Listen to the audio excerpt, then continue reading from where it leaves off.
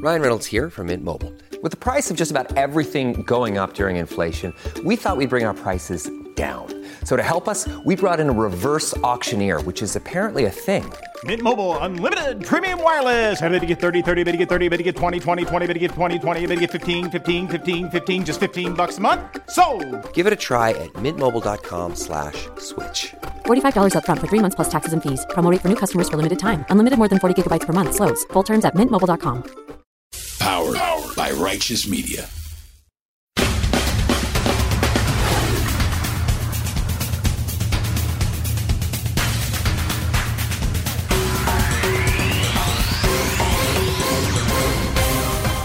Welcome to Independent Americans. Welcome to another special Ukraine War Report, a Monday special, and episode 163. I'm your host, Paul Rieckhoff. The war in Ukraine has shifted into a dangerous new phase. Putin is quickly becoming more and more isolated and more brutal. But Ukraine is on the offensive, and more by the day, the mighty Ukrainians are looking like they can win this thing, almost single-handedly, and on behalf of the world. And now is a time to stay vigilant. I came to Europe again this week with a clear and determined message for NATO, for the G7, for the European Union, for all freedom-loving nations. We must commit now to be in this fight for the long haul. We must remain unified today and tomorrow and the day after, and for the years and decades to come. It will not be easy. There will be cost, but it's a price we have to pay, because the darkness that drives autocracy is ultimately no match for the flame of liberty that lights the souls of free people everywhere. Time and again, history shows that it's from the darkest moments that the greatest progress follows. These are the darkest moments. Civilians being shelled, children being bombed, freedom fighters begging for support, and millions of refugees spilling all across Europe and around the world. But after these darkest moments, the greatest progress could follow if the Ukrainians continue to win, if the Russians continue to fall apart, and if the U.S. especially does more to help. That clip was from President Biden's historic speech this week in Poland, delivering perhaps the most important speech of his life. And the message was finally on target. It was the message we needed from President Biden at the State of the Union last month.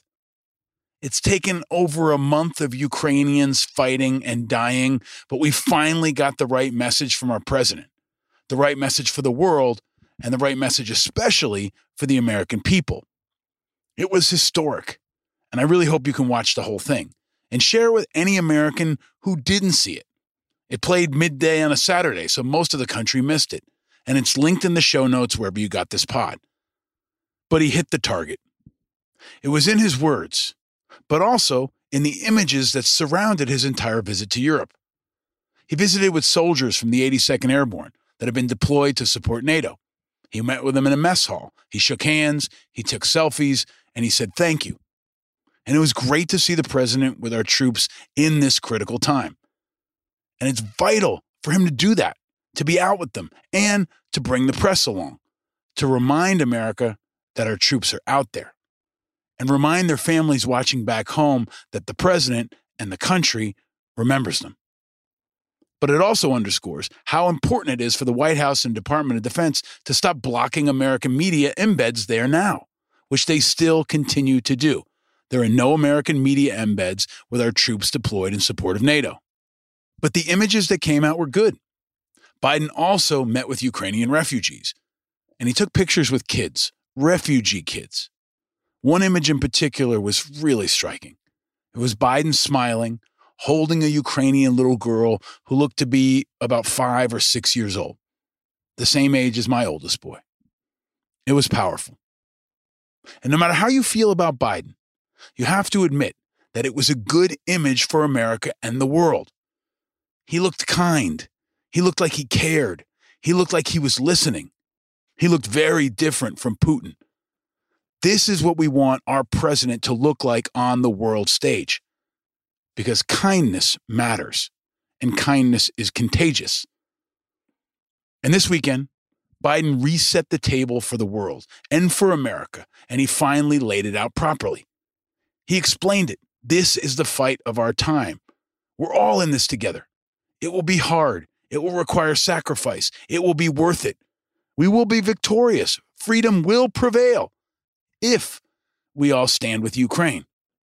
There were other key messages in Biden's speech, too. He said clearly, the Russian people are not our enemy. That is so true and so important. The people are the future for Russia. Putin is not. And Biden ended his speech with a big one, a very big one. For God's sake, this man cannot remain in power. That was the line that got all the headlines. It was the rhetorical shot heard around the world, and especially in Moscow. It sounded like Biden was calling for regime change. It wasn't in his prepared remarks. Biden threw it in there, and it was the truth. But within minutes, the White House was already trying to walk it back. They released an official statement saying, the president's point was that Putin cannot be allowed to exercise power over his neighbors or the region. He was not discussing Putin's power in Russia or regime change. All right, whatever.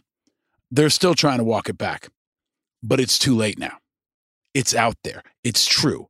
And now, it's Biden's most consequential ad lib ever. And for all of you that were so worried about how Putin might respond to a no-fly zone, how do you think that line from Biden is landing in Moscow today? They may be trying to walk it back, but it was the truth. This only ends with Putin gone, either dead or in prison, but gone. We've talked about it on this show for weeks. And it's not just Lindsey Graham saying it anymore. It's true. And it has been from the start, no matter who says it. The only way this ends is with Putin dead or in prison. And the best and most likely way that it happens is at the hands of the Russian people. And good on Biden for finally calling it like it is. But Putin is not out yet. And Biden's speech was the right direction, but it still wasn't enough. There is much more we can do as Americans, much more. And here was some immediate and important reaction from inside Ukraine. Kira Rudik is a member of the Ukrainian parliament and the leader of the political party Golos. And right after Biden's speech, she tweeted this. While Biden is in Poland, Putin hits Lviv, nearly 150 kilometers from him. And we get this speech. No promises, no weapons, lots of condemnation. What is our hope? That Putin will die of laughing? #Stop Putin now. Rudik is right. Biden had the right message, but he missed an opportunity to send more support to Ukraine. More of anything. America still hasn't sent the MiG fighters the Ukrainians want. America still hasn't enforced the no-fly zone that they want. And America still hasn't admitted them into NATO as they want. We've got to do more. Because Ukraine is not just their fight, it's our fight too. Biden finally laid that out. But he didn't go far enough beyond the talk. And Zelensky has been continuing to call him out, to call NATO out, and call the world out. And this week he said to NATO directly, please, never, never tell us that our army does not meet NATO standards. He's right. He's damn right. NATO could not find a better addition to the alliance in the world. Ukraine will forever be known around the globe as a nation of tenacious, creative, honorable, effective, righteous fighters. And Ukraine now has one of the most experienced military forces in the world. They are the new standard. But Ukraine needs less talk, more action. And their brave President Zelensky continues to make that case better than anyone else in the world. The war of Russia is not only the war against Ukraine. Its meaning is much wider. Russia started the war against freedom as it is. This is only the beginning for Russia on the Ukrainian land. Russia is trying to defeat the freedom of all people in Europe, of all the people in the world. It tries to show that only crude and cruel force matters. It tries to show that people do not matter, as well as everything else that make us people. That's the reason we all must stop Russia. The world must stop the war. The world must stop the war. And we must stop it now, however we can, as soon as we can. And America's got to lead the way. Because it's awful now in Ukraine, but it can get worse. Much worse. And in this episode, we'll share the painful truth about exactly how urgent it really is. But despite the successes of his speech, back at home in America, Biden's job approval fell to the lowest levels of his presidency. 7 in 10 Americans expressed low confidence in the president's ability to deal with the Russian invasion of Ukraine, and his approval fell to 40% in a new NBC News poll. It's the lowest point since he's been elected. And that shouldn't be surprising if you've been paying attention. Biden's been good at times. He's also struggled. And much of America made up their minds about him a long time ago. If you don't think he's in trouble, you need to get out more. Or consider another announcement he made earlier this week. That was good news that reminded us and revealed some bad, which has kind of been the Biden presidency in a nutshell. One step forward, one step back. The United States announced this week, before his speech, that it would welcome 100,000 refugees from Ukraine. That's great. It's the right thing to do. Millions have fled Ukraine. It's what America can and should do for Ukraine. It's fantastic. But what a tremendous, unprecedented slap in the face to all our allies in Afghanistan right now. It was such a shameful contrast. Ukraine, of course, needs help, and we should do more than 100,000 refugees. But we haven't helped 100,000 from Afghanistan, and we caused that crisis, and we left our allies hanging. We did that, not the world, America. And now the Taliban is in control, Afghan allies are being hunted, and girls are banned from going to school.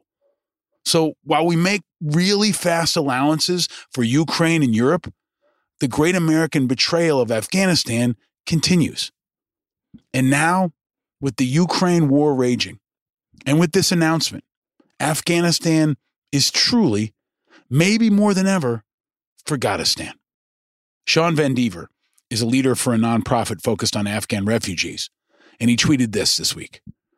Imagine being an Afghan reading this as you are cold, starving, and afraid for your life following having served shoulder to shoulder with the United States military. What about all the Afghans who are already here and have been waiting for months to find housing? We should be welcoming refugees from anywhere. What we shouldn't be doing is closing our doors to folks who stood by us or dragging our feet on anything. Chris Purdy is a human rights first activist, and he added, the fact that we can set up a program basically overnight to bring in Ukrainians, but can't solve our own self-made Afghan refugee crisis is interesting. Yeah, it's interesting, all right. It's that contrast. It's that hypocrisy. It's that inconsistency that's at the core of the friction with Biden in America right now. And it's not just Republicans. It's especially among independent Americans. Independents and unaffiliateds often track closely on national defense issues. And while they don't necessarily want to vote for Donald Trump, they'll be less motivated to support Biden and maybe more likely to sit the next election out. This is not an endorsement. This is an analysis. Biden is in political trouble back home. And therefore, right now, we're all in trouble. That's the sad and unfortunate truth when we're in a time of war. And our enemies are celebrating. And there's nobody who'd like to see Biden lose in 2 years more than Vladimir Putin. He's likely hoping or planning that he can hold on that long. He's willing to wait. He's willing to lose tens of thousands or maybe hundreds of thousands of Russian troops. And he's willing to lose much more. He doesn't play by the same rules that we do. And he knows it's much bigger than Biden. But for now, I hope that most folks want Biden to succeed. We need him to succeed. Because if he doesn't, it could be catastrophic. for all of us. Biden is now finally admitting that this only ends with Putin gone. Maybe he can also soon admit that war with Russia is already really on. U.S. and British officials this week accused the Russian government of running a years-long campaign to hack into critical infrastructure, including an American nuke plant and a Saudi oil refinery. Now, this should surprise no one, especially if you listen to this show. We've covered the Russian cyber threat in multiple episodes on Independent Americans, and most recently in episode 153 with the always brilliant Molly McHugh. Now, we may not be exchanging rockets or bullets with Russia yet, but we definitely are and have been at war with Putin in the cyberspace for years now. And a reminder, Russia didn't meddle with our elections. Russia attacked our elections. Make no mistake. And make no mistake, it can get worse, much worse, especially in Ukraine. Worse than the targeting of schools and churches. Worse than the shelling of civilians fleeing the war. Worse than shooting missiles that kill kids. Worse than that? Yes, worse than that. What's the worst that could happen? One word. Nukes. Yep, nukes. Stakes is high. You know them stakes is high. When we talking about stakes is high. Y'all know them stakes is high when we dealing with them. Nukes. More likely than any other time in our lifetime. More likely today than any other time in this war so far. The worst case is that Russians might use nuke weapons on the battlefield. The use of nukes is actually part of the Russian military doctrine. And given Biden's recent comments, Russian leadership may be discussing it, planning it, or beginning executing it right now. And as we covered last time we focused on nukes back in May, it's not just Russia with nukes. This week, North Korea flexed its might too. You probably didn't see it, but they fired at least one suspected ballistic missile toward the sea, extending its barrage of weapon tests that could culminate with the firing of its biggest yet intercontinental ballistic missile. Now, there's always Iran and others. 9 countries in the world have nuclear weapons capable of destroying the entire globe. But Russia is the one in the crosshairs. Putin is the one openly threatening to use them. And Putin is the man who seems to sleep with his finger on the trigger. More than any other time in our lifetime, and especially in Ukraine, we're waiting on a war. I've been waiting on a war since I was young. Since I was a little boy with a toy gun. If you're a child living in Ukraine, you know that easy is over. Easy is over. It's what the Russian chess master Garry Kasparov said, and it's what I've been repeating since the war began, because it's the truth. And our guest has spent his entire life focused on the hardest truths of all, nukes. So we're talking nukes again. And rejoining us on this show is one of the best minds in the world on the issue, Joe Cerancione.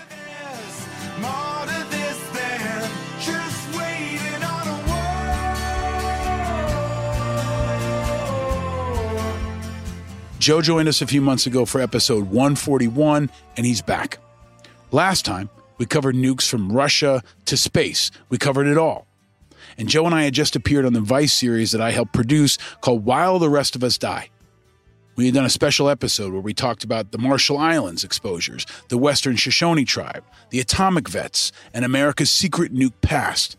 But Joe's back to help us focus on Russia now. He's worked on nuclear weapons policy in Washington for more than 35 years and is one of the top experts in the field. He's a distinguished fellow at the Quincy Institute for Responsible Statecraft. He was the director of nonproliferation at the Carnegie Endowment for International Peace. He's the author of multiple books, and he was the president of the Plowshares Fund, a global security foundation. He taught at Georgetown. He's one of America's best-known weapons experts. He's frequently appearing in print and on TV across the spectrum.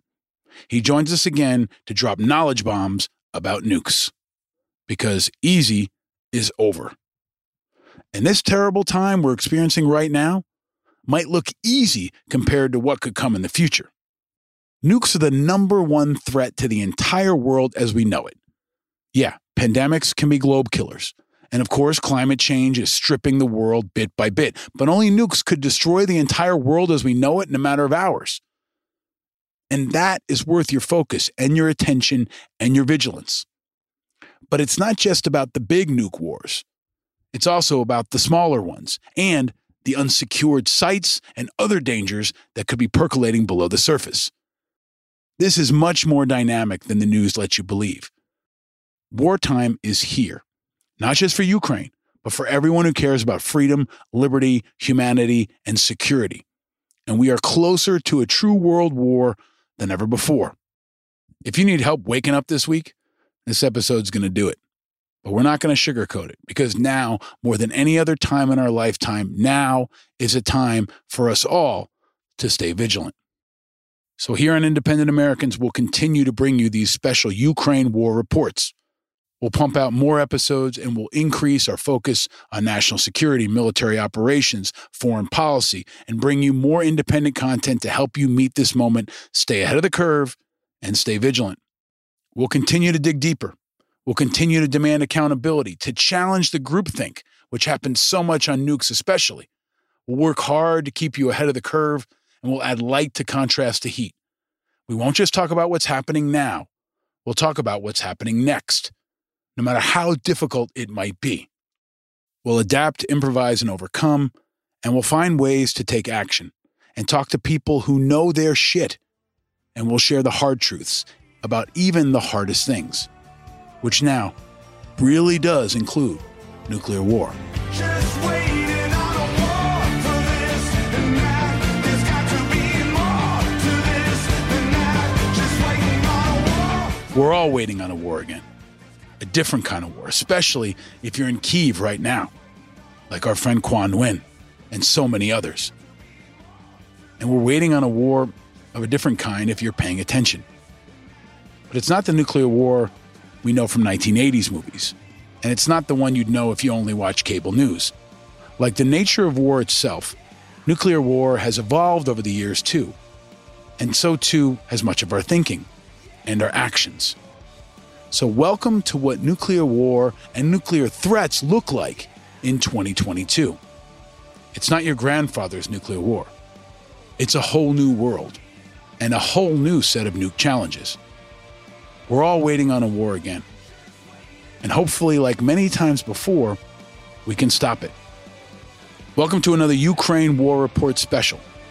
Welcome to Independent Americans, episode 163.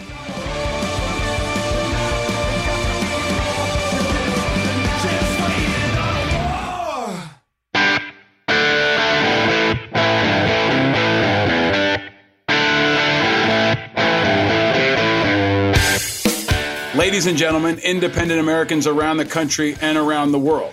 To those of you listening inside Ukraine, maybe inside Russia or in parts around the world that are impacted by everything we're talking about, we're keeping a very important Ukraine War Report special focus on all things having to do with Ukraine. And we are bringing back a returning champion, one of the most knowledgeable, insightful, and popular guests we've had on. I think I'm going to call him a professor for now because I feel like he takes us to school. The great and powerful Joe Cirincione joins us back on Independent Americans. Thank you, Paul. Great to be here with you.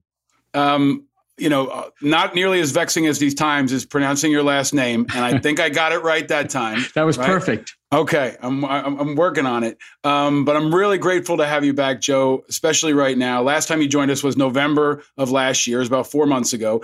We did a world tour of all things nuke.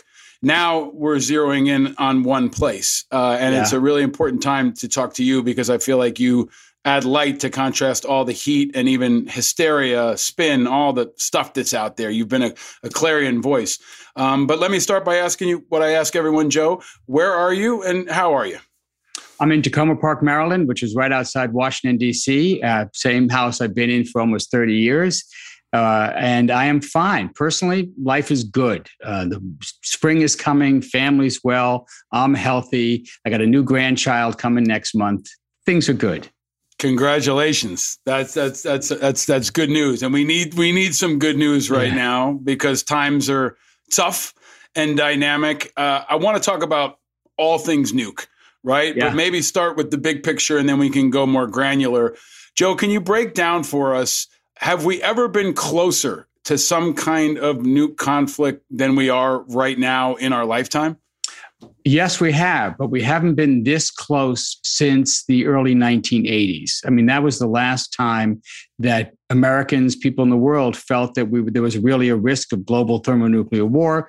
That was when they thought that Ronald Reagan and Leonid Brezhnev, then the head of the Soviet Union, were engaged in nuclear brinkmanship, both arming heavily, both talking about nukes a lot. And some of your listeners may remember the massive demonstrations, 1 million people in Central Park in 1982, millions of people in the capitals of Europe, because all the talk was then about nuclear war being fought in Europe. And both the US and Russia were pouring nuclear weapons into the continent. That and perhaps the nuclear crisis around Cuba in the 1960s were the two big situations like this where tensions boiled over and we had a sustained period of conflict. Other times we've come to the nuclear brink, many people didn't know about it.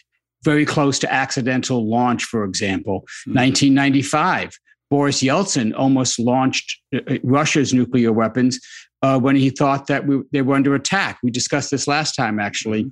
Norway launched a weather rocket, and the Russian military thought it was a submarine-launched ballistic missile. They opened up the nuclear football and told Yeltsin to press the button and launch. Fortunately, he didn't. We escaped that. We've had several dozen incidents like that, but the public didn't really know about them.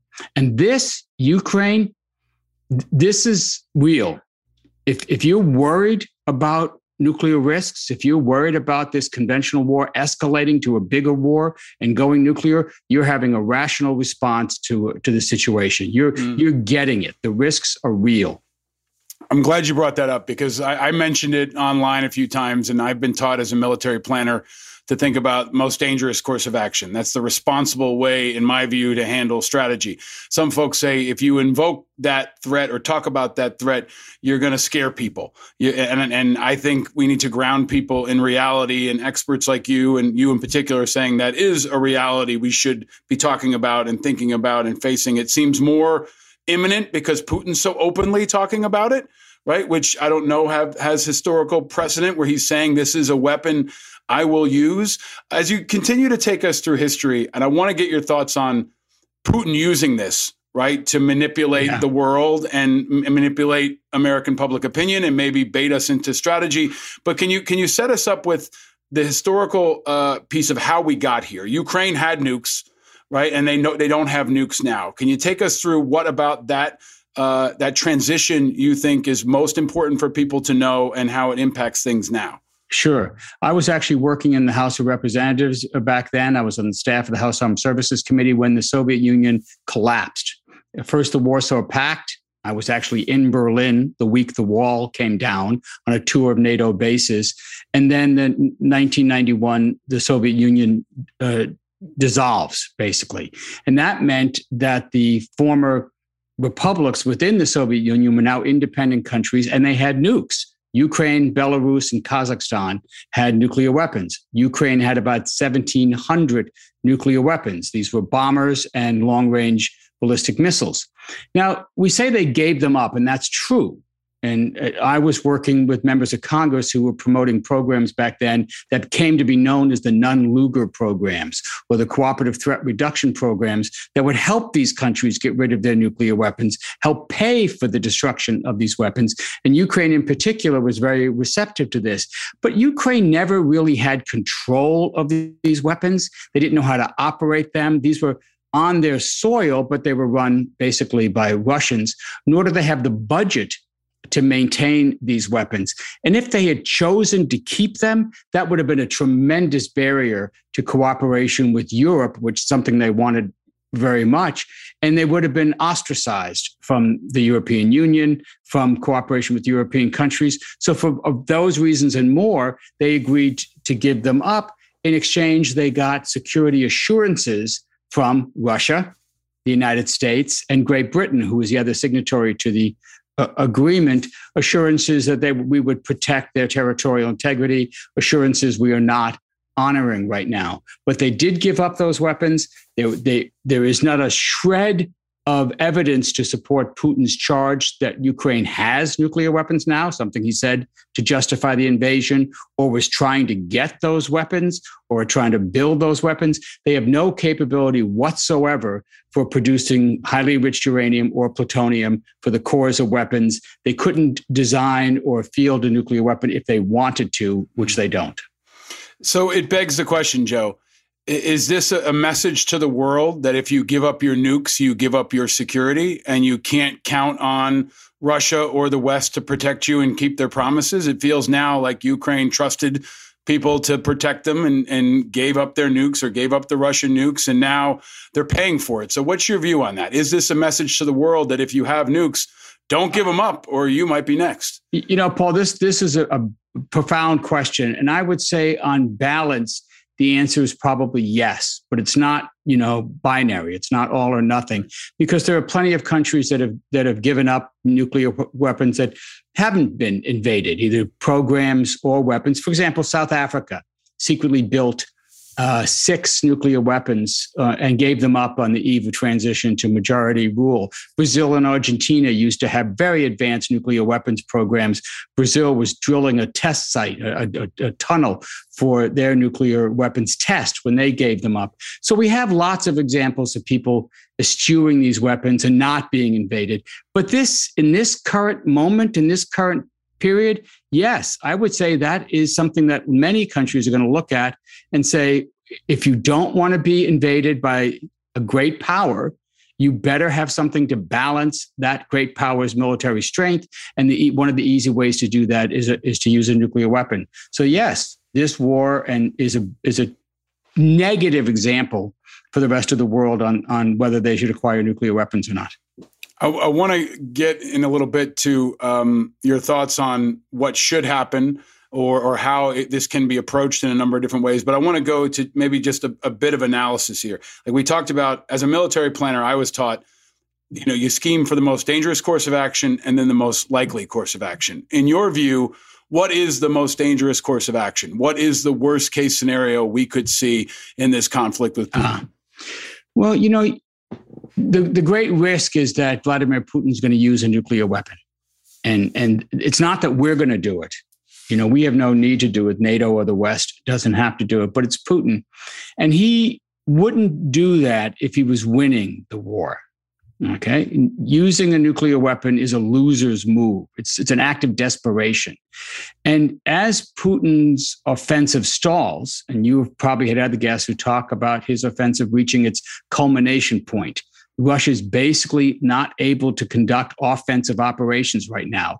The map hasn't changed much for 2 weeks now. He's in trouble. He is not going to win this war. He might even lose it. And as he searches for a way to regain momentum, you can start ticking off. And I'd like to hear what you think about this, Paul, the things you could do to regain momentum. Well, one is you intensify the terror bombing, the artillery barrages on the cities, right? And you can see some of that happening. They're just pummeling the couple of cities that they've got surrounded. The other is that you could escalate to the use of chemical weapons, chlorine gas, which is what Putin with the Syrians used in the Syrian war. They didn't kill that many people. Chlorine gas was basically the first chemical weapon. The Germans deployed it in World War I because it's heavier than air and it sinks down to the trenches. Well, in Aleppo and possibly in Ukraine, if they used it, it would sink into the shelters. And that, you can imagine the terror that would induce. They killed several thousand people in Syria from this, but the terror did, in fact, empty out the cities, drive people out. And you could see that here. And then finally, nuclear use. And this is the one we're going to concentrate on. It's right now, I don't think that's likely, but number one, it is quite possible. Number two, they've been threatening to do it. Just in the last couple of days, you've seen senior Kremlin spokespeople reiterate the threat of using nuclear weapons first. And finally, it is built into their doctrine and their exercises. All the major conventional military exercises that Putin has conducted since he came into power, 1999, 2000, have included practicing the use of nuclear weapons. He didn't that is to say, drills involving nuclear-capable systems, including 6 that he tested right before the invasion of Ukraine as part of those military exercises. And Russian doctrine allows for, in fact, almost mandates the use of nuclear weapons should Russia feel that there is a, quote, existential threat to the security of the nation. Now, losing the war in Ukraine wouldn't threaten Russia. It's not like Ukraine's going to then go, drive to Moscow, or NATO's going to, no, that's not, but it will threaten Putin. And for a megalomaniac like Putin, who thinks he is the state, and that if he loses, he could lose power and he might lose his life. Well, that is an existential situation. And he may feel, narcissist that he is, that he's got to use those nuclear weapons to preserve him, because if he falls, Russia falls, etc. So you can see where this goes. It's all set up. Finally, and this is the last point, Russia, like the United States, actually integrates nuclear weapons on a spectrum of coercive weapons that they have. We call it integrated deterrence, and it's intended to strengthen deterrence at lower levels because the adversary will know that you're willing to go all the way. But there's a spectrum, and it's spelled out in our doctrines, it's spelled out in the Russian doctrines, whether it's economic sanctions, then to conventional military, then to cyber, then to nuclear. It's all integrated together. And that has some sense to it. You deter somebody from attacking. But the flip side is once they do attack, once you are in a Ukraine, well, there's very few fire breaks between those levels. And that's what you're worried about, that you slide right into that and people think they can get away with it. That like a gambler at the table who's losing, they think, okay, I'm just going to bluff. I'm going to bet the house. I'm going to use this nuke and that will convince the West to back off and I will win the hand. Well, if you're gambling and you lose, you lose a hand, you lose the game. In this case, you could lose the planet. But so this is why I'm glad you're here. Professor is here, class is in session. This is what we need. But I'm curious about this idea that it is the move of a desperate leader who's losing. Were we losing when we dropped bombs on Nagasaki and Hiroshima? I mean, is there a case to be made that this is a predictable escalation? And he's told us what he's going to do. And he says he wants Ukraine at any cost. He wants to decapitate the leadership in Kyiv. And if you follow that to be true and you follow their doctrine, how this goes is whether he's losing or not. If his objective is to get Kyiv and get Ukraine, then there is a distinct possibility with a guy who's playing by his own rules. He does not abide by our rules. He does not abide by our constructs, that he will continue to escalate to chemical and other forms of unacceptable warfare. And then the natural escalation would be some kind of a nuke strike directed at Kyiv. Is that not, can you talk about that? And if he were to strike Kyiv, how would that happen? If you pull apart the doctrine, it's not 1984 war games with all these scenarios I think we've got burned in our brain. What would it actually look like if he hit Kyiv? Sure. Well, two things. When we used them in Hiroshima and Nagasaki 77 years ago, there was no risk to us. We were the only ones with these weapons. We had just invented them. They were months old. And so this was a matter of military efficiency, of calculations on cost benefit versus full-scale invasion of Japan. We'd already gotten used to the terror bombing of cities. The fire bombing of Tokyo killed far more people than were killed at Hiroshima and Nagasaki, or for that matter, Dresden, Hamburg. So we were used to killing hundreds of thousands of innocent men, women, and children. That had become accepted use. So what we did in Hiroshima and Nagasaki was just did it with one bomb instead of thousands of bombs. Okay. And there was no risk that somebody was going to do this to us. Well, now it's different. Now the reason it's a loser's move, it's a desperation move, is that there's the real risk that somebody's going to respond and that you cannot control this escalatory cycle. You cannot win at this escalatory step in the ladder like you theory thinks. But the way you described it is exactly, I think, how Putin would think. And in fact, how many of our military writings think about limited nuclear war. This is real. There's a whole current of thought that advocates for controlled, limited nuclear war, that you can control something like this. And so therefore, using a nuclear weapon first or second or third or fourth is acceptable. So Putin might think it is, and that this is going to be a winning move for him. How would this work? Russian doctrine doesn't detail exactly how you would use a nuclear weapon. So there's sort of several possibilities. One, and they talk about this, it could be just a demonstration shot. So you could launch something from Russian territory, from one of the bombers, for example. You could use the Kinzhal cruise missile. You recently have seen that twice in this conflict, they've tested or used the Kinzhal hypersonic cruise missile. This is carried by a fighter bomber. It's launched. It travels about 10 times the speed of sound, so it's hypersonic. It's unclear why they're using it exactly, but one reason might be to test it out. Right. I'm glad you bring this up, because this is a really important point that I think a lot of folks in the media are missing. Yeah. I mean, this is a time where you test everything. Right? Everything was taken aside here, right? Maybe not everything, but you're testing things you couldn't test before. Right. Well, they did do a test of this. This was one of the 6 nuclear capable systems he tested before the war, but now he's using it in combat. So this thing has never been used in combat before. And you know how wars go. People who have these new weapons, they always want to test them out, use them, validate their military efficacy, right? So he uses this thing. Some people think it's because Putin might be running out of cruise missiles.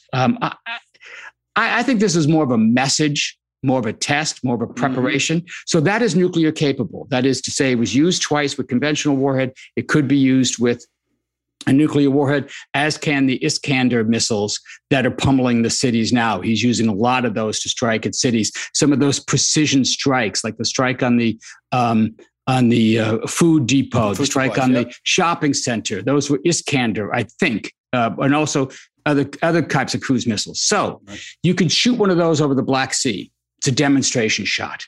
You'd have a nuclear yield of some kind. It could be low yield, could be high yield. There's nothing in the doctrine that says what the yield should be about this. But it's basically to show that this is serious, that you're willing to escalate to the nuclear level and you want the West to back off. And the doctrine talks about that. It's called escalate to de-escalate. Escalate to de-escalate. So you do this and you force the West to back off. The second possibility is that you could use it in theater. So you use a weapon in theater. And the third is you could launch a strategic strike.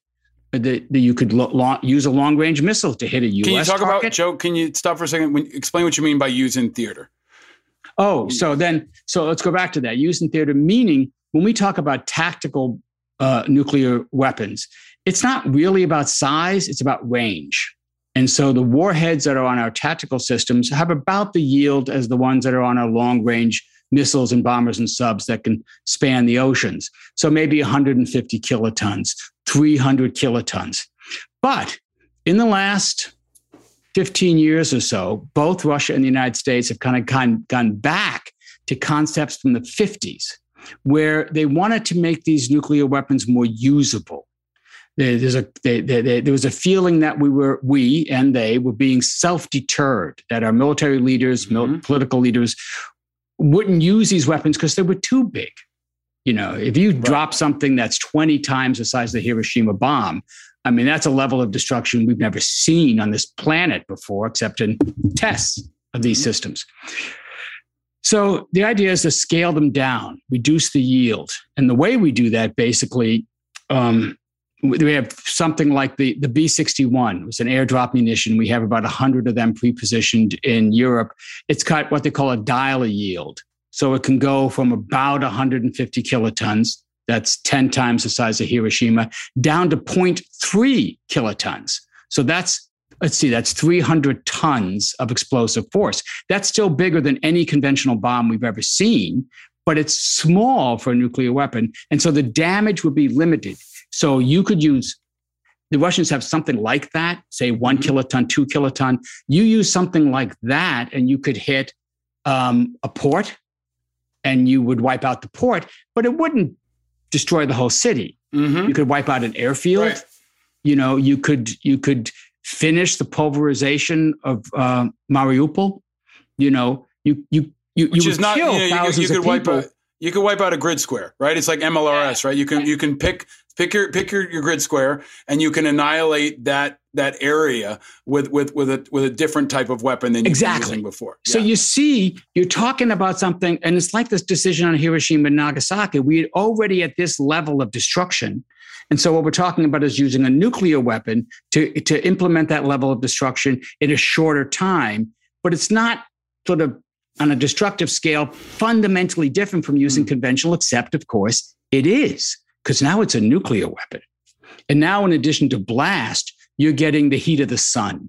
The temperature of a nuclear weapon is hotter than the surface of a sun, so you're setting off mega fires in a city. So you hit that port, you hit that airfield, you hit that part of a city, and you got an out-of-control fire that is raging and spreading, plus you have radiation that is killing anybody in, say, 1 mile, maybe a half-mile radius. People would die immediately from a low-yield nuclear weapon, but the radiation would spread, it would plume. Again, it's terror, as addition to the kids. So you could see him using, I would think, one of those first two options. So not going all the way to a strike on a NATO or US facility, but use it in theater, use it in Ukraine, or use it as a demonstration shot, say, over the Black Sea.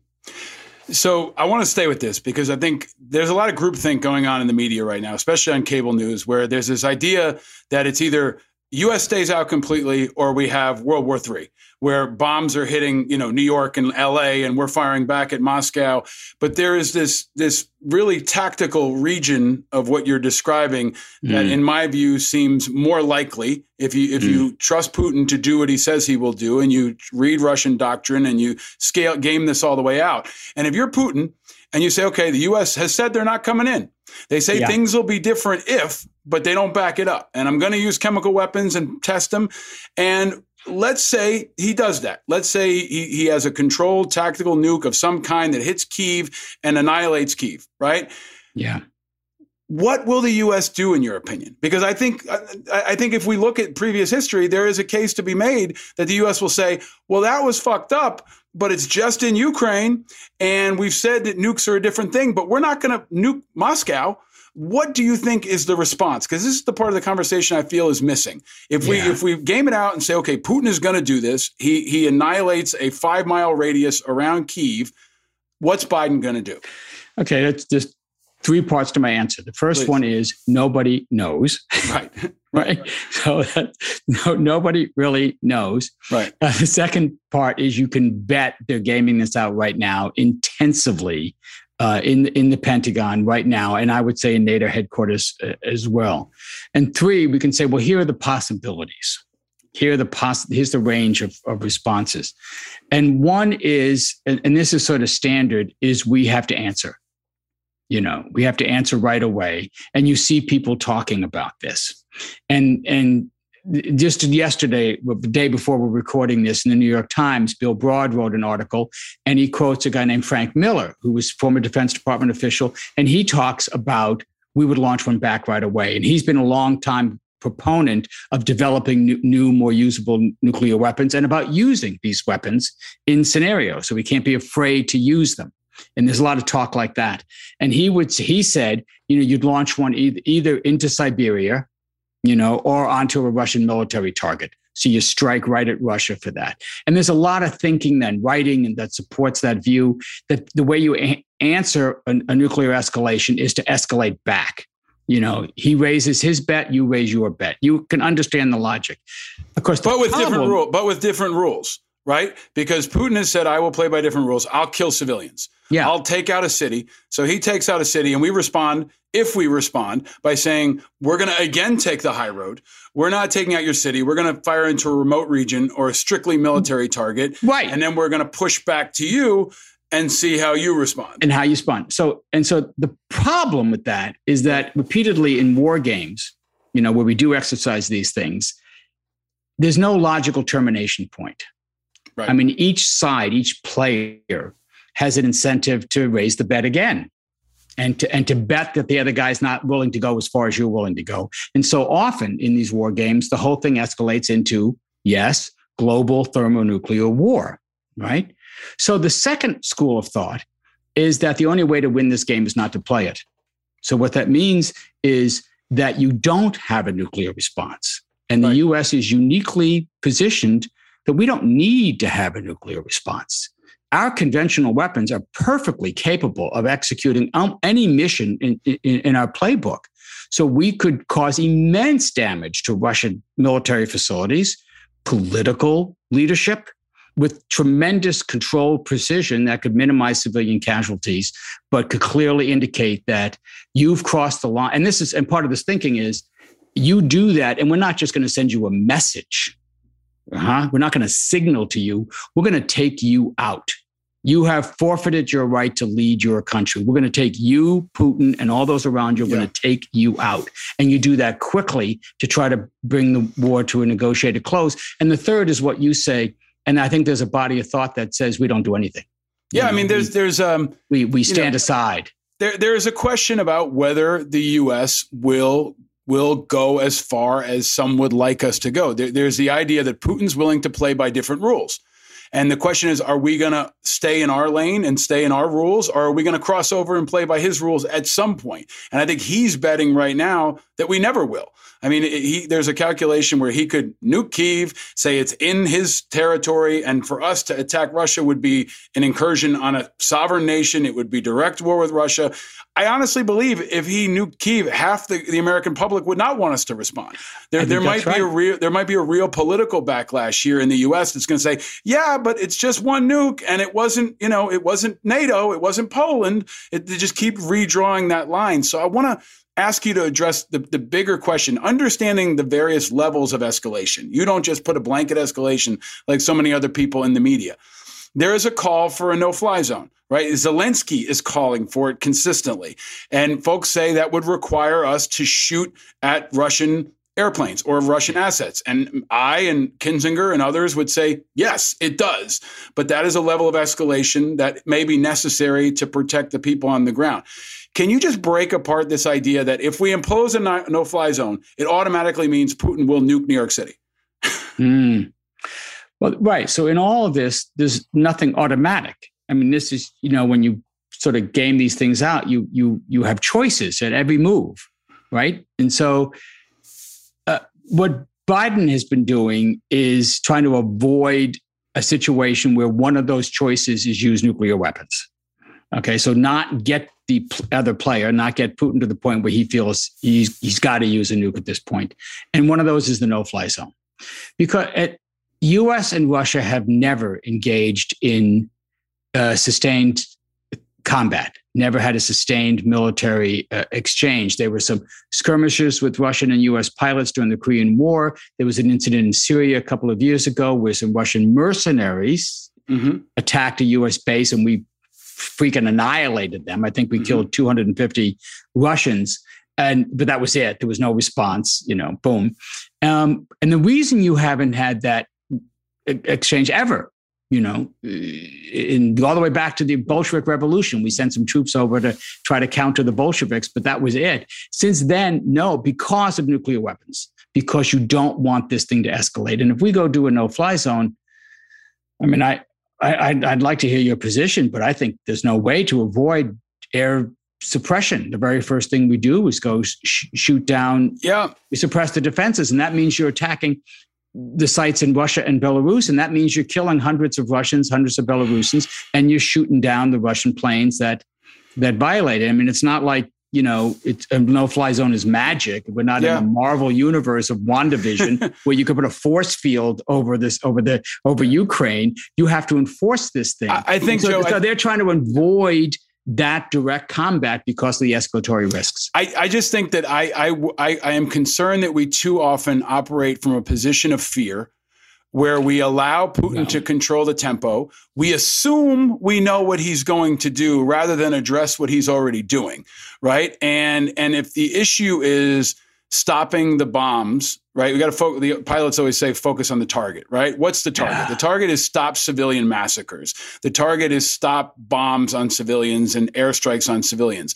Now, there are many ways to execute a no-fly zone that I think could be entertained, to include Poland doing it, right? It doesn't have to be the U.S. and only U.S. forces. It could be, there are variations, right? NATO may or may not hold. These constructs may or may not hold. And I think what I'm struck with is a lack of creativity And it seems like Putin is continuing to be creative, and America, at least in public, has been handcuffing themselves. And I guess what I always come back to, Joe, is do you really believe, this is the question for the world, do you believe we're already at war with Russia? And I believe we already are. I believe that the attacks on our elections, the cyber attacks, where we are already facing has gotten us to a place where it's going to be really hard for there not to be Russians that die as a result of some kind of American involvement. And Putin could already make that case. He could say the U.S. has already declared war on us because of sanctions. They have already declared war on us because we're providing javelins. He continues to set the stage, and then we walk onto it. And I guess the question for especially Biden is, how do we change that dynamic? How do we set the terms? And rather than being reactive to everything that Putin does, be proactive and even creative. It can include humanitarian ways. It can include sanctions. But it seems like everything we do is letting Putin do what he wants to do, which is what he said he was going to do. Then we act kind of surprised that he's doing what he said he's going to do, which is play by different rules. And then I think, at least for the Ukrainians, we look weak. We feel like we're not helping our friends. We seem like we're going to put a wall up around Ukraine and let a genocide happen. And there are plenty of folks who would have already let that happen if the Ukraine army didn't dig in. So I think there's a real question that comes out of Afghanistan, that comes out of Ukraine. Where will America shed blood? Will America ever shed blood anymore? And will they use the military that they've got in ways that can change the dynamic at a minimum, let's just say, to prevent a genocide, right? And I guess that's a long-winded way of saying I don't know, Joe. Yeah. But I do feel like what has come out of this is Putin is manipulating the American public as well, because most Americans think if we engage with Russian troops on any level, Putin will immediately go to nukes. And we don't know that to be true. That's the assumption that I don't accept, is that if we kill 500 Russians in Crimea, they think that will automatically mean that Russia launches a nuke. And I think that is the jump that I am uncomfortable with, and I think is guiding too much of at least the public dialogue and maybe some decision-making in Washington too. Well, I agree with you that it's not automatic. But you see, but then you have to calculate this in, because what you just expressed is your assessment. It is your belief that we could do more. For example, if we wanted to, NATO forces could take out that artillery that's killing the civilians right now. I mean, that's the problem. The Ukrainian forces seem to have blunted the ground invasion, right? Russia is not advancing. And in fact, they're retreating in certain areas. So this is just remarkable. And that's why they're relying on these long-range strikes. These things are coming from tens, even hundreds of kilometers away to strike these cities. We could take that out. But to do that, you got to strike the sites in Russia and Belarus that are launching these things. What would Putin's response be to that? Well, if you do that, you got to say, well, there's a possibility that he would then use a nuclear weapon. But Joe, we don't have to. We don't have to. You just got to recognize that that's your risk you're willing to take. But we also don't have to strike in Russia. We could say we will only strike targets that have already crossed the border into Ukraine. Yeah, that's right. We will help Ukraine enforce their sovereignty, enforce their airspace. We want to stop a slaughter, and anything that comes across the border, NATO collectively, or let's just say Poland individually, will annihilate. Yeah, right? Well, number one, Poland individually ain't going to do that. I mean, they didn't even want to transfer the MiG-29s individually. They wanted to send them to Germany. That would send, so the countries that have been occupied by Russia are very nervous about Russia, and they're not doing anything by themselves. But I understand your point, and so I guess I come down squarely in the middle. Just yesterday I did a podcast with somebody on the left who was saying, why are we even doing this? What is it our responsibility? She don't want any involvement, any aid into this. It's not our fight, and look at the history of U.S. wars in the last 20 years. None of these were just. She thinks that this was just a bunch of warmongering and that somehow we were responsible for this fight. And then you get people a little all the way up on the right who said, let's go in. Let's just finish the job. So I find myself in the middle. I do support what Biden is doing. I think he's handling this just about right. And part of the reason you have to preserve NATO unity.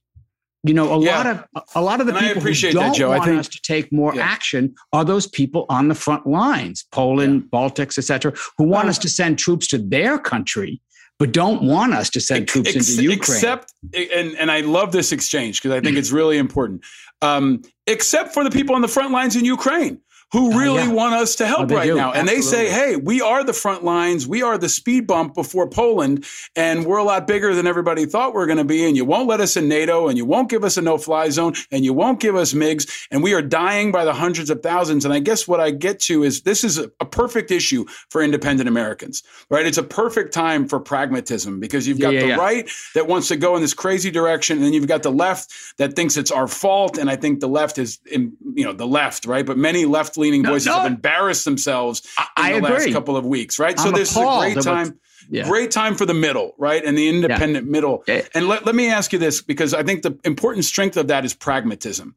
And you've been helpful in deconstructing this, regardless of what Biden does. Can you talk about one thing that Zelensky did bring up? If we don't care about genocide, we care about the threat to the rest of the world. There are 15 nuke sites in Ukraine that Zelensky has raised up and said that they could potentially become environmental disasters. They're not weapons facilities, they're energy plants. Can you talk about that? Is that gauge that level of risk and how you view that in particular? Because that seems most imminent. Yes. Right? Chernobyl type situation. So on the spectrum of risks, I mean, these ones that are less probable, nuclear use, are the most consequential. But then you get the most probable still have serious consequences. And that's the one that stemmed from the Russian attacks and occupation of Chernobyl and Zaporizhzhia nuclear site. So there's 15 nuclear reactors in Ukraine, power reactors. It's heavily dependent on nuclear power for its energy. And they're concentrated in 4 different facilities. And the Russians have seized one of them. And this represents a whole other dimension of nuclear risks. In fact, in Ukraine, we have a confluence of nuclear risks that we've never seen before. There are more risks at one time in one place than has ever happened before.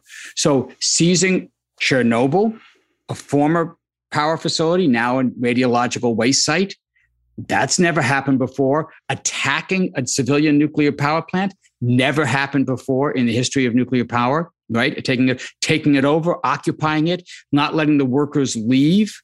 So in both these facilities, so you have the risks are manifold.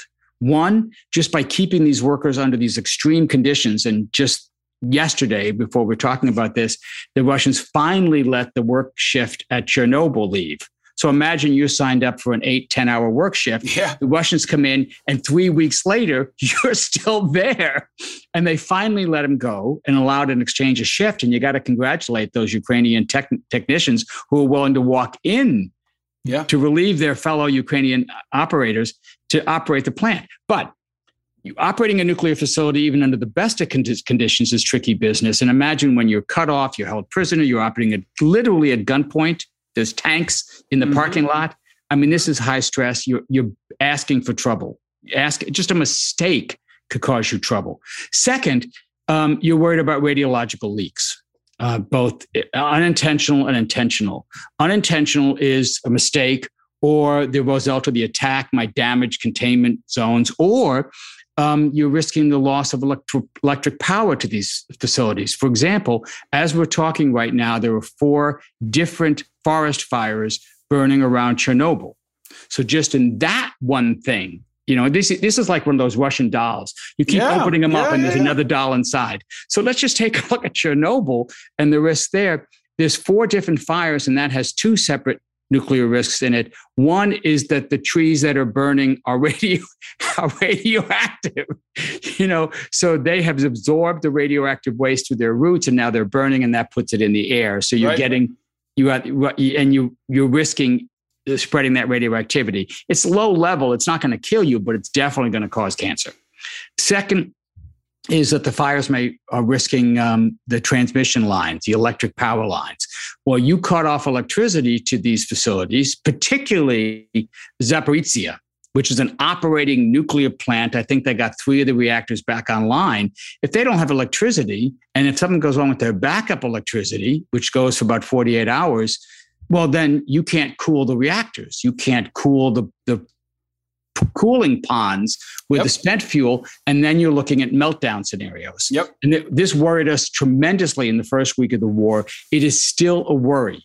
It is still a concern, which is why the International Atomic Energy Agency wants to have a ceasefire around those plants, wants to send inspectors in, has all kinds of concerns. They're frustrated that they've been unable to do this. And then finally, you got the intentional release. Why has Russia occupied these sites? Right? What? Because they're chips on the board, man. They're this is the first. They're chips on the board, and I think that's the situation we've got is where Putin is going to take every chip he can. Yes, and he's going to do what with it? Just stick on this. Fuckery, because he's Putin, and what he does is fuckery, right? So if I were Putin, you hold those nuke plants and you fuck with them and you terrorize people, and maybe you let some things go, and then if maybe you let it melt down and say the Ukrainians did it, and then you mobilize your country behind a nuke-related terrorist strike. It's more fuckery. It's what Putin does. It's a chip on the board, and I think this is the chip on the board that again urges more conversation about what the U.S. and NATO can do to control the tempo, to stop Putin from having any number of nuke sites in whatever way they can. Of course, they're doing plenty of covert shit that we'll never know about, right? On the intelligence side, on the special operations side. Let me just stop you right there, just to prove the point, and then we'll go on to this. Please. You can see, as we now have delved deeper into this, that each one of these separate risks has multiple facets to it, and depending on intentions and et cetera. And you can see that, as we said in the beginning, if you were worried about the nuclear risks, you will have an accurate assessment of the situation. They are multiple, they are deep, they are unpredictable. You got to be extremely do you cut the red wire or the blue wire? This is really risky stuff. Yeah. Kasparov keeps saying easy is over. Right. And I think that's important for everyone to understand. Easy is over. There are no easy decisions now. They're all less bad decisions. And I think this is one, again, that may be pressed upon us. Right. If we allow Putin to push the pace, to control the assets, to dictate the terms, we sit here and say, well, he's got 2 nuke sites and we hope he won't melt them down. He doesn't play by our rules. So hope is not a course of action. And I guess it leads me to the last issue that I really got to get your thoughts on.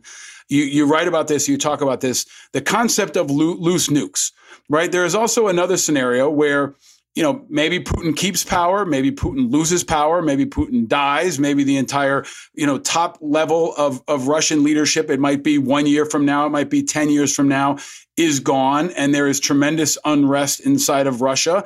Can you talk about that threat?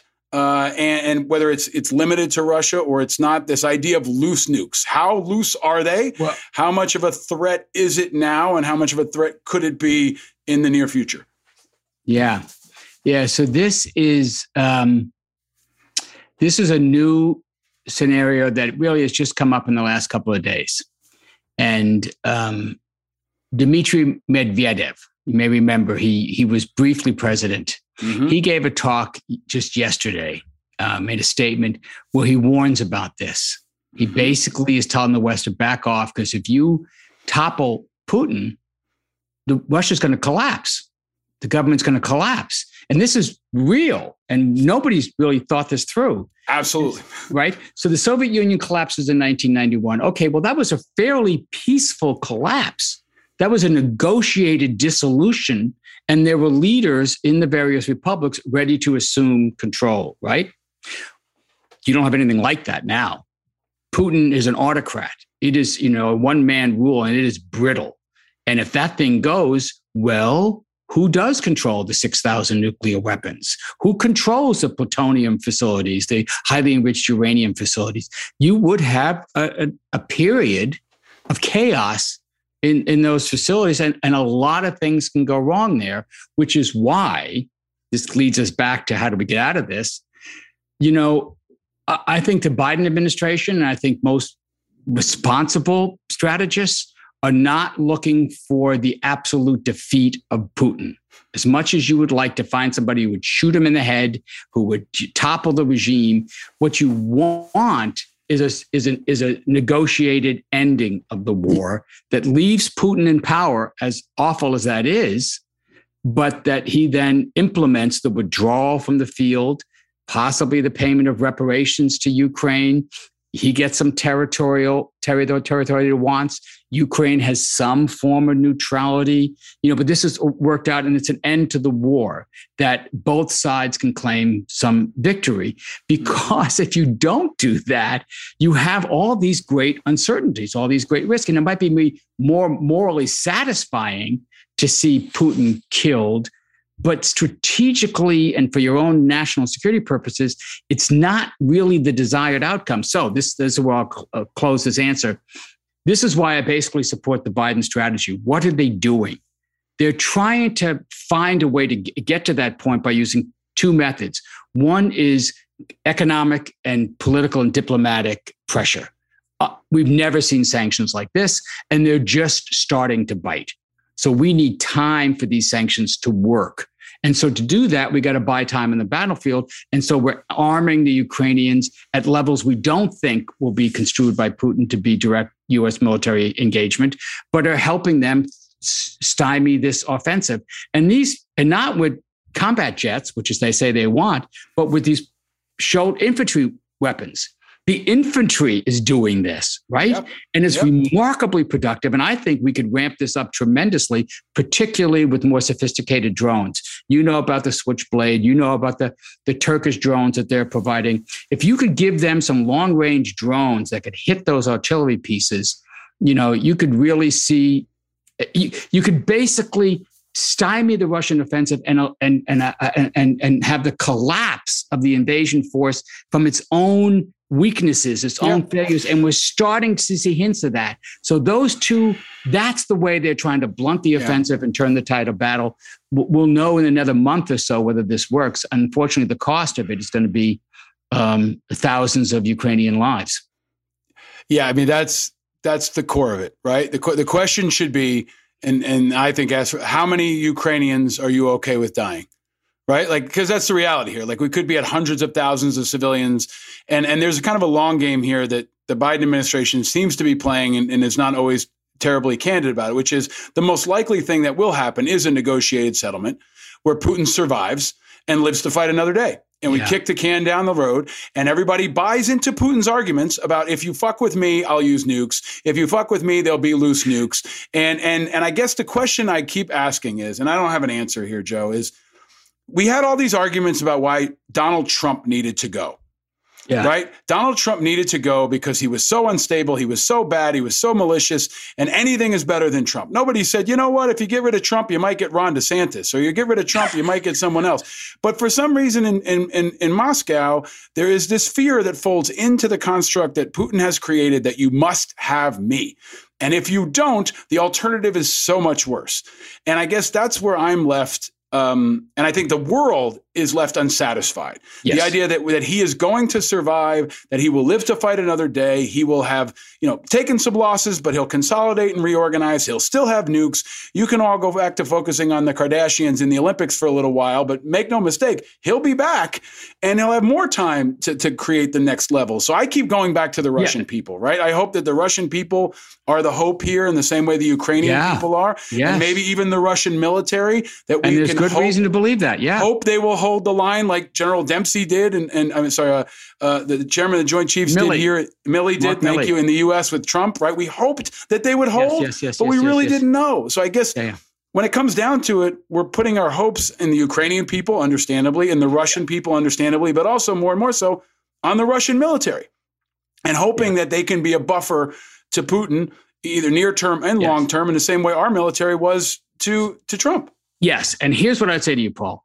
You can't think you're going to solve all these problems on the battlefield, that this war is not going to resolve these bigger, more systemic problems. It took us about 20 or 30 years of bad decisions to get here to this war. And the war sort of culminates it. It explodes and it reveals all the tensions, all the failed policy. Did we have to expand NATO? Did we have to expand it the way we did? Maybe we should have. Did we have to impose this shock therapy on Russia in the 1990s that transferred all the assets to the oligarchs, that created the autocracy that Putin? And, you look back and why does Putin still have 6,000 nuclear weapons 30 years after the end of the Cold War? Could we have done something to get rid of those? And if he did not have nuclear weapons, this war wouldn't have happened, right? These nuclear weapons that we think of our greatest strength are actually our greatest weakness. That's what's stopping us from taking some of the measures So you're not going to fix this all on the battlefield. You're not going to fix this all in the war. But after it's over, if we get out of this, right? And I think the odds are that we will, that's our chance to be prepared with policy correctives, to understand what this war has taught us about, just let's stick about nuclear weapons.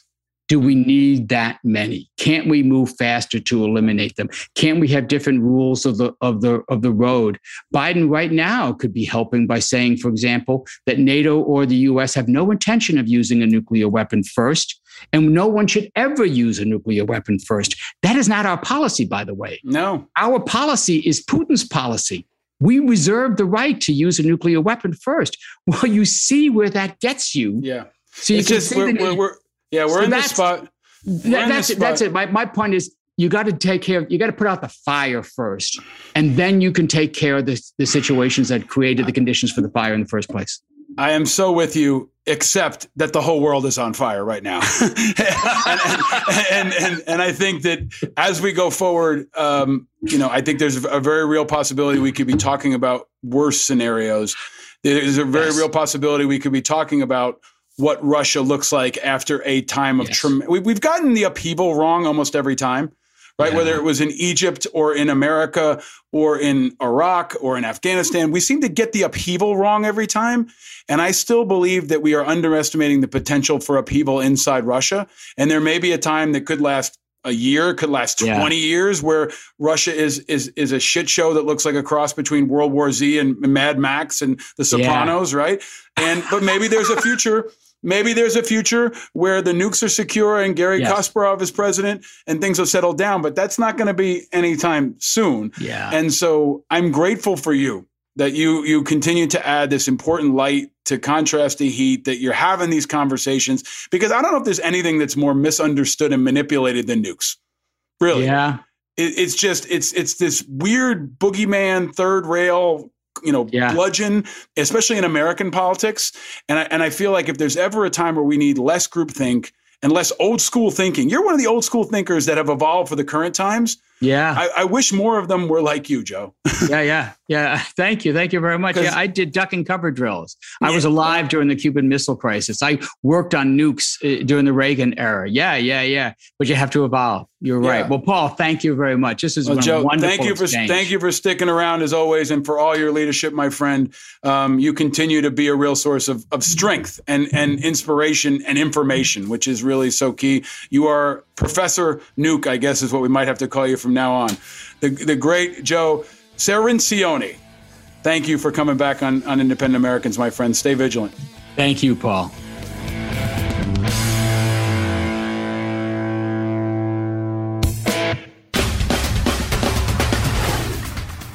He is a man who has evolved to meet the changing times, no matter how daunting they might be. He's our resident Professor Nuke, the great Joe Cirincione. And he's a true hero. Follow him on Twitter @Cirincione, and check out his new article for responsiblestatecraft.org. I'll link it to the show notes wherever you got this episode. He talks about curbing loose talk of using lower yield nuke weapons. Joe is a voice of reason, and a voice that doesn't bullshit us. And he's another true helper. Always look for the helpers. There will always be helpers, even just on the sidelines. Because if you look for the helpers, you'll know that there's hope. As we recognize the helpers, we have to recognize the loss of another helper and a true American hero who passed this week. The great Madeleine Albright, a titan and an eternal champion for the best of what America can be. I had the honor of meeting Madeleine Albright just once, and I've never been more struck by a leader's powerful intelligence and humility. She represented the best of what America's all about, the true American dream, and she was a true helper that we will badly miss, especially in times like this. When I say look for the helpers, I mean people like Madeleine Albright. On social media, look for the hashtag #LookForTheHelpers and share yours. I'll continue to elevate them, and I'll continue to amplify anything you tag from me. And when you're on social media, be sure to play Guest to Guest every Wednesday night And as you can see, we're bringing more episodes. We're going to keep them around an hour, and we're going to keep them focused on Ukraine until further notice from all sides. We're going to drop them every Thursday per usual, and then I'm going to try to drop another one in between whenever I can on Fridays or Mondays. Check our social media to find out when they're coming, and be sure to go to independentamericans.us. You can sign up for our newsletter and find out when every new episode drops. You can also check out video from my conversation with Joe Cerancione and link to all kinds of other good reading and good content. You can also see video of every single conversation we've ever done there, and they're also on YouTube, but it's all at independentamericans.us. You can also get some of the really cool Independent Americans gear and support this show. We've got great t-shirts, hats, lots of comfortable stuff to help you get into the spring. You can also support this show by joining our powerful and fun and dynamic Patreon community. Like our newest member, Lisa Hazelwood. Welcome, Lisa. Great to have you as a part of the Righteous community. And shout out to all of our Patreon members and supporters, and especially the folks that came out Friday night for our Zoom Righteous Independent Americans cocktail hour. We had folks from all backgrounds, from across the country, from California to Indianapolis to Texas to Florida to Queens. We also had some special guests join us. The new host of the Righteous Media Production B-Dorm podcast also joined us, Jericho Turner and Don Elevert. They joined the crew. We had some drinks. We told some stories. We reflected on this show, and we talked about what's next. But it's a powerful community, and I hope we'll do these about once a month for our Patreon members only, and we'll open it up to other folks too. But Patreon members are at our core. Join this crew and help us spread the word. You can also get exclusive content, and you will get exclusive content if you're a Patreon member of my conversation with Joe Cerancione, who went off to make some ziti for his family right after we finished our conversation. But that's for Patreon members only. You can find us on Patreon or at independentamericans.us. Please take a minute to also go to the Apple Podcast Store and give us 5 stars. While you're there, be sure to subscribe for free and share whatever platform you're listening on, whether it's Spotify or Apple Podcasts. Be sure to hit that subscribe button. That's how we can make sure to give you these episodes whenever they pop up. And share them, because Righteous is continuing to bring you the 5 eyes in all our podcasts and everything we do, especially as the war in Ukraine continues to unfold. We'll bring you the independence, integrity, information, inspiration, and impact you've come to know and trust. It's brought to you by that powerful Righteous Media team of creative Chris Rosenthal, brilliant Bill Schultz, who I want to wish a very happy anniversary, and precise Paula Hernandez. It's not our anniversary till October, but I want to give a big thank you to my amazing wife and 2 boys. As always, they are the core of my energy and my strength, and I'm so grateful for them, especially in these intense times. And after hitting 65 degrees last week, it's going to go down to 17 tonight. It snowed again today, but spring is coming. We went to something called Maple Fest today, and that was amazing. And the animals are out, the flowers are popping, spring is coming. And the family and I enjoyed a very good show that I highly recommend called Animal on Netflix. It is a fantastic nature show, and we started out with the Birds of Prey episode. That was amazing. Then we did bears and dolphins, and we've still got apes to go, but we watched bears and dolphins and Birds of Prey. They are all fantastic, really good stuff to get you motivated for spring. Highly recommended. But Animals is back. F1 Racing is back. Monster Jam is back. Spring is back. And spring is about hope. And this is a time where we really need to have hope. And there's places we can find hope. March Madness is one place that always reminds us about the power of hope. It is the best sports event of the year, in my opinion. Every year, it's amazing because of the surprises, because of the underdogs, the ones that never give up, the ones that believe in themselves, the ones who pull it off against all odds. Like tiny number 15, St. Peter's University from Jersey City, New Jersey. 67, 64, 4 seconds left. You don't like the foul, remember. Ivy for the tie. Off the rim, and it's over. This miracle run continues for St. Peter's. The Peacocks make history. The first 15 seed to the Elite Eight in NCAA tournament lore. If you haven't heard, they did it. Number 15 St. Peter's beat a number 2. They beat Kentucky, and they pulled off the impossible. They just kept winning, and they did something that had never been done before. A number 15 went to the grade 8. Little St. Peter's University, like Ukraine, has actually done something else close to impossible. They've united many Americans. There's certainly more unity in Congress than we've seen in the last few years around Ukraine. And I see it more and more every day in the people I meet out on the streets and in the stores and around this country. And that unity and the spirit of Ukraine is a source of hope for America, too, as we face this new phase of the pandemic and we step into a new one in the war in Ukraine. America has a chance to lead. Despite all our screw-ups, the world still needs us, and we can still make a huge impact, especially if we're united. America's still divided, but we at Independent Americans and Righteous Media are working to change that, to add light, to contrast the heat. And if you're among that 42% of Americans that are independent or unaffiliated, this is your podcast. And if you're a Republican, a Democrat, or any other member of a party, but you're not a diehard partisan, this is your podcast. And if you're a concerned American or citizen anywhere in the world who cares about the future, this is your podcast. You are all welcome. And we invite you to join us and be a part of the solution. Check out all our Righteous Media podcasts at righteous.us. That includes The Firefighters with Rob Serra and, of course, B-Dorm, Uncle Montel, the OG of Weed is on the way. But check out more information. Get that hope and subscribe for free wherever you got this pod or at righteous.us. And keep sharing the hope, because hope is the oxygen of democracy in Ukraine and in America. It's a good time to be the underdog in basketball and in war. But you got to believe. You got to have hope. You got to look for the helpers and for the heroes. There goes my hero. Watch him as he goes. Heroes come in many forms. And to many of us, Taylor Hawkins was one of them. The legendary Foo Fighters drummer died this week at the age of 50.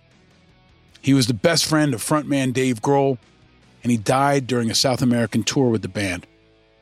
Back in the day, he was a drummer for Alanis Morissette, until he found Dave Grohl, and Dave Grohl found him.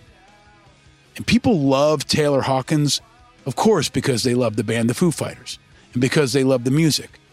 But people love Taylor Hawkins because of his spirit, his energy, his passion, his hope. It was contagious. I saw the Foo Fighters play at the Garden once, and it was a show I will never forget. Yeah, everybody watches Dave Grohl, but everybody also watches Taylor Hawkins. The dude just loved life and expressed it with so much generosity. His loss is more terrible news for the world and a tremendous loss. But it's also a reminder of how much one person can do and how a true hero and true hero spirit lives forever. So thank you, Taylor, from all of us, for all of it. Taylor Hawkins was about spirit and about hope. And his spirit was heroic, like the heroic spirit of Ukraine, the heroic spirit that's also the true and founding spirit of America. And it's the true spirit of independent Americans. It's in all of us. And it's in you. And it's the heroic energy that will keep this movement of independent Americans growing week by week. It'll fuel the fight in Ukraine, and it'll fuel the future of America, even in the darkest and toughest times. So stay vigilant, my friend, because eternal vigilance is the price of freedom. And that vigilance, just like the Foo Fighters music, is thriving and spreading all across the world and across Ukraine.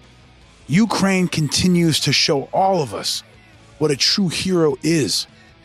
And we must stay vigilant. And no, you're not alone in your vigilance. We're all vigilant. And we're all in this together, especially now. All across America, all across Ukraine, all around the world, we're in this together. From the Ukrainian refugees in Poland to Joe Biden in the White House. From the St. Peter's Peacocks to Joe Cirincione. From Taylor Hawkins to you. It's a time of crisis, but that's the time for heroes.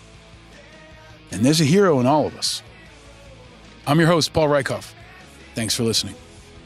Down with Putin. Slava Ukraini. And stay vigilant, America. There goes my hero. He's ordinary.